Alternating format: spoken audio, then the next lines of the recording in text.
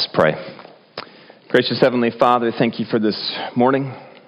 Thank you for the little dusting of snow. I know so many kids would love for it to snow today. If it does, wait till we go home, Lord. Open our hearts and minds to receive from your word this morning. In Jesus' name we ask it. Amen. Please be seated.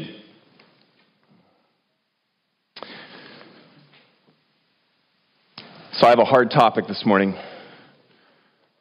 This morning we're going to talk about waiting. Waiting is hard, right? You wait for, you're in a car, you're waiting to get somewhere, and are we there yet? You are at home, you're waiting for a friend to come over, and it's like, when is it going to happen? We were waiting for friends to show up yesterday, and we started at 7 a.m., even though they weren't getting there till 3:30.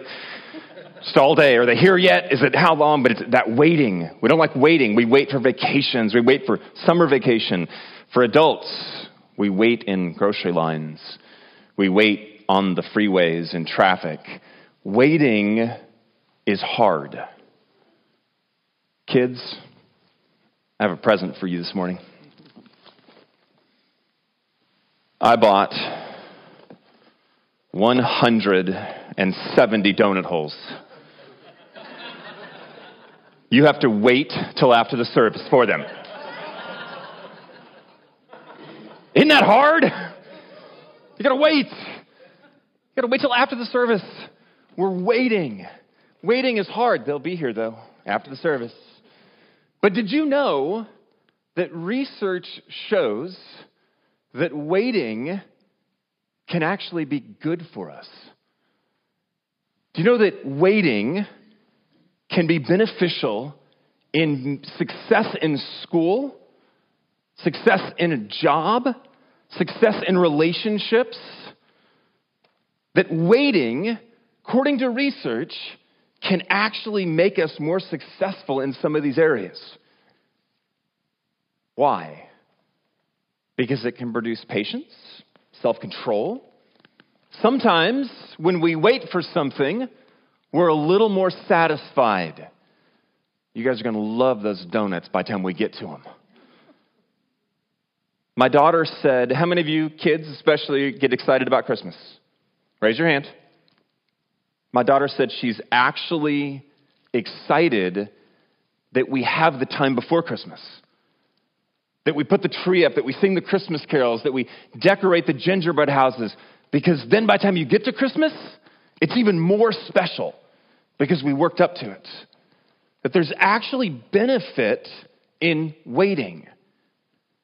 There's also spiritual benefit in waiting. That when we wait, God can use that waiting. In our story this morning about a man named Simeon that Deacon Lori read, he is waiting. So we're going to talk about his story. I'm going to tell it to you briefly. You heard it read. Here's the story. Simeon is an older man, like a grandpa. Simeon has gone to the temple. What we know about him is that he is righteous, he is devout. We don't know what he does for a living. He might be a carpenter, he might be a toy maker, he might be a chef. Maybe he's a rabbi. We don't know, because Luke doesn't tell us. All he tells us is this is a righteous man. And he goes to the temple, and while he's there, he meets Joseph and Mary. And who do Joseph and Mary have with them? Kids? Jesus. They have Jesus. And he takes Jesus and he blesses him and he blesses these parents. But he says something in this blessing that is really, really profound. He says, now I can depart in peace. And here's what he means. He means that he can now die peacefully. He can now die without regrets. If I ask the adults in the room, do you struggle with any regrets? Probably most of us have something. Decisions that we've made, maybe a relationship that we had kind of fractured and wish we'd done better to fix. We probably have some items on a bucket list that we haven't done yet. And if we died right now, we kind of wish we'd done some of those things. Kids, you'll get some later as you grow up. Could you imagine something so profound that it takes away all your regrets, takes away all your bucket list items, and you could just say, because of this, I could depart in peace, totally satisfied. That's what Simeon gets in this story. And what it is he gets to see Messiah. He gets to see the promise that all the prophets made. Everything in the Old Testament, he gets to see that. And it's so amazing and so wonderful that he says, I can depart in peace. Right, that's the story. Very simple. But what I want to talk about is one thing that Luke draws out in here that is true of Simeon, and I believe should be true of all of us. The kids, the adults, all of us. He says that Simeon was waiting. He was waiting for the consolation of Israel. He was waiting for the return of Yahweh. He was waiting for the promises that were made. And it wasn't something that was just, now and then he brings it up. He was waiting. And here's the only two things I want to do this morning. What does it mean to wait? And why is it so important? That's it. Two very simple things. What does it mean to wait? How do we wait? All right, kids, have you ever done this before? Have you? I haven't said it yet. We've already got a yes. Jumped off of a bridge and... No. Have you ever laid on the floor, stared at the ceiling and went, I'm so bored? Ever done that? Okay. You are sitting there waiting, doing nothing. Just going, I'm so bored. That's not the waiting in the Bible. When it talks about waiting, waiting is not doing nothing. It's also not this. Parents, have you ever been sitting at a stoplight? Somebody's ahead of you. The light turns green and they don't go. Why did they not go? Because they were on their phone, not paying attention to the light, and it is also not paying attention. Hey, they were waiting, right? They're waiting for the light, but they're not paying attention to the light. They're just sitting there, focus all over the place. This is biblical waiting. And you will see waiting. Moses does it. You'll see it in the prophets. You'll see it in the Psalms. You'll see it in Paul's epistles. Waiting is this. It is an intentional focus on looking for and to God. It's when we intentionally are focused on looking for God and to God. That's the waiting. It's an active thing. It's not lying on the floor going, I'm so bored. Come on, God, do something. It's also not, well, I know I'm waiting, but I'm going to be doing these things over here until something happens. It's when we are focused and intentional about seeking God and looking for God. Right? Here's an example. In the New Testament, after Jesus is raised, he tells his disciples, I want you to go to Jerusalem and wait. But you know what they're doing while they're waiting?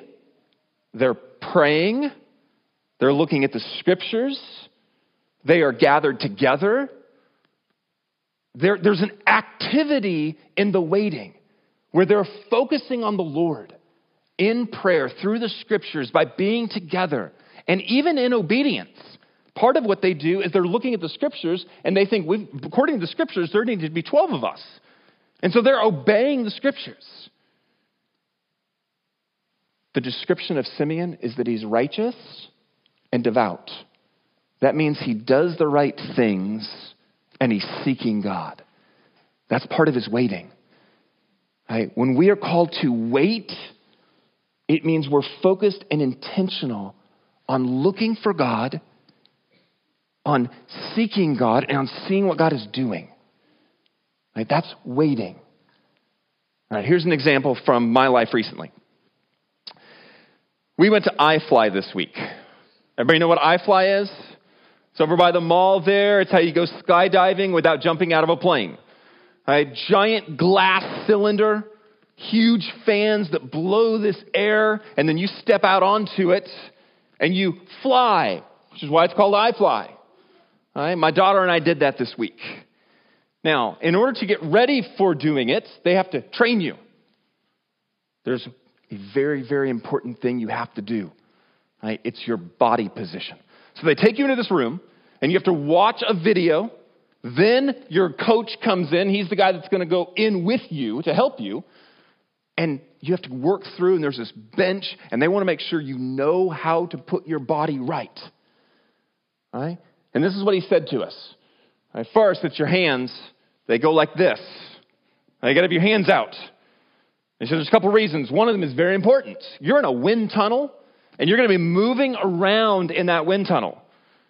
It's a glass wind tunnel, and you may go forward right into the glass. So you need your hands to keep yourself from going into the glass. And he said it's really important because last week they had a gentleman that decided as he was moving right towards the glass that the best thing he should do is do this. Now, kids, he still stopped with his face. Boom, right into the glass. And then because it's a wind tunnel and it moves you around, he went along the glass. So he's like, keep your hands out. Don't lift them up because you're going to smash into the glass. He said, and then you cannot hear them inside this wind tunnel. It is so loud, they make you take earplugs, plus you're wearing a helmet over it, and so they do sign language. They've got these little signs. You have to learn them all. He said, as you're in there, I'm going to be giving you these signs. I'm going to be telling you because you have to have your legs and your arms and your head in a certain position, and I'm going to guide you the whole time. So here's what I did. I got in there, and I'm like, all right, I'm going to do this right. I'm going to listen. I'm going to follow the rules. And I was so intent on doing exactly what he told me to do that I was ignoring my face. Have you ever seen a dog when it sticks its head outside of a window of a moving car? That's what I looked like. My jowls were going, and I'm embarrassed to say this, I was also ignoring the spit that was coming out. And it was just covering me like Santa Claus. I had all this white all over my face. My wife had to look away. But what I was doing is I was waiting to hear from this instructor and then do exactly as he told me. And he would go, okay, legs just a little bit. He's doing these sign languages. This is bend your legs. This is put your legs out straight. This is bring them closer together. And he would do this. And I'm like, okay, I'm doing that. All right, I'm doing this. All right, legs are going up. All right, this is going like this. And I'm just following all these things he's doing. But I'm waiting on him, but it's an active waiting. I'm looking for what I'm supposed to be doing. Like I'm watching his hand signals. And as I'm watching for them, I'm trying to respond to what he's telling me to do. That's biblical waiting, where you are looking for what God is doing. You're in the Word. You're praying. You're seeking Him. You're not just going, oh, whatever, God, just do something. But you're actively looking, and then when He acts, you're responding. That's what Simeon does. Okay, that's waiting on God. Now, why is it so important to wait? Last point. Do you know that this story could be very different if Simeon had not been waiting? Do you know that we might not even have this story? All right, let me give you just a little hair background, just a little bit of background here. All right, Simeon is not a priest. He's not dressed in any way special. He's just an ordinary guy who's in the temple. Mary and Joseph, ordinary parents in the temple, and they've got their baby, and they have this chance encounter. Now, kids, how do you recognize a superhero? Okay, they can fly. How else? They have capes. They have masks. When you see Spider-Man, you know it's Spider-Man because he's dressed like Spider-Man. Superman looks like Superman. Right? And then what happens when they're not in their superhero outfits? Does anybody recognize them? No. I mean, they can walk around in public and nobody knows who they are. Did you know that when Mary and Joseph brought Jesus to the temple, he was not wearing a messianic onesie? There was no Savior cape. Like, there was nothing about him that would identify him as the Savior. He wasn't dressed in some superhero outfit to show Simeon that this is the one. But Simeon knew, because Simeon was waiting. He was looking for what God was doing. God had already told him, I'm going to reveal this to you at some point. And so here's what looks like a chance encounter that Simeon does not miss, because he's looking. He's looking for what God is doing. And when you are not looking, it is easy to miss things. Right? If there's a particular bike that you want, it's amazing how many of those bikes you will start to notice. Like going around your neighborhood, it's like, oh yeah, like that one, like that one, like that one. Parents notice it when they buy houses or cars. It's like all of a sudden, oh my goodness, there's so many of these SUVs that I didn't know they were out here. Well, you're not making them appear. They were already there, but you started paying attention. And all of a sudden you're noticing what had been there the entire time, but when you weren't focused on it, you missed it. Kind of like Legos. Here's the little Lego guy. He's been sitting here this whole time watching us. He's been hanging out, sitting there. Look around behind me. See if you can find the rest. There's a bunch of more Lego guys. They're all over. They're attached to stands and to speakers, and there's one connected to a candle, and oh, this poor guy over here got hidden a little bit. He's hidden by the podium. I should bring him out just so you can see him. Here's Superman. I don't want to miss Superman.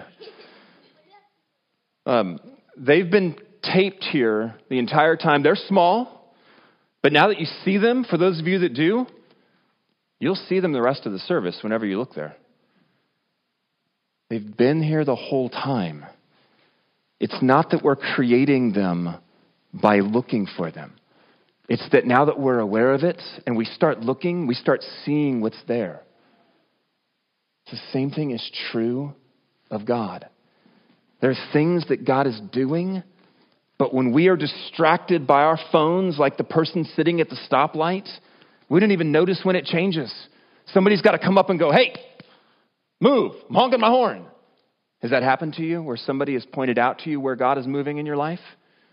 You're like, I don't know what's going on. You're telling the story, and they go, dude, like, God was doing this. You're like, oh, yeah. That's what waiting is. It's when we are intentionally focused on looking for God and what God is doing. And kids, it's not just for adults. It's for you guys too. Seeing and looking for God moving in our lives. That's what Simeon was doing. That's what we're called to do.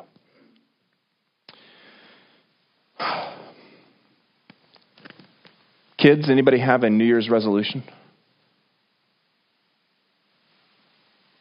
Obey your parents, right?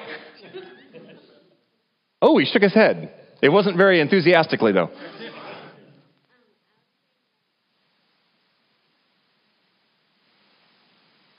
Okay, don't be bad and then throw a fit. Don't hit your brother when your brother hits you. These are good. Anybody else? New Year's resolution? Anybody? We got a lot of sibling rivalry going on here. Most of these are centered on those. Do you know that sadly, there will be 100 million people that make resolutions? And by this time next year, 90% will have failed. I mean, just think of the numbers, that staggering number. By March, the statistics are half will have already given up by March. However, it's not that they don't work. Sometimes we do bad ones. We do ones that are way too much. Like this year, I'm going to lose 50 pounds. I'm going to stop smoking. I'm going to get a better job. It's like, yeah, those aren't going to work that much. Here's mine. I want to wait on God better. I want to focus on waiting on God better. Being more intentional about looking for what God is doing. And I want to encourage you along the same lines. Let's pray. Heavenly Father, thank you for your Son. Thank you for the love that you've shown in him, the forgiveness and new life that we have through him. Lord, the hope that we have. And as we go into this next year, Lord, please help us to wait on you, to seek your strength, to seek your favor, to seek your direction, or to follow more closely those things that you are doing in our lives. We ask this in Jesus' name. Amen.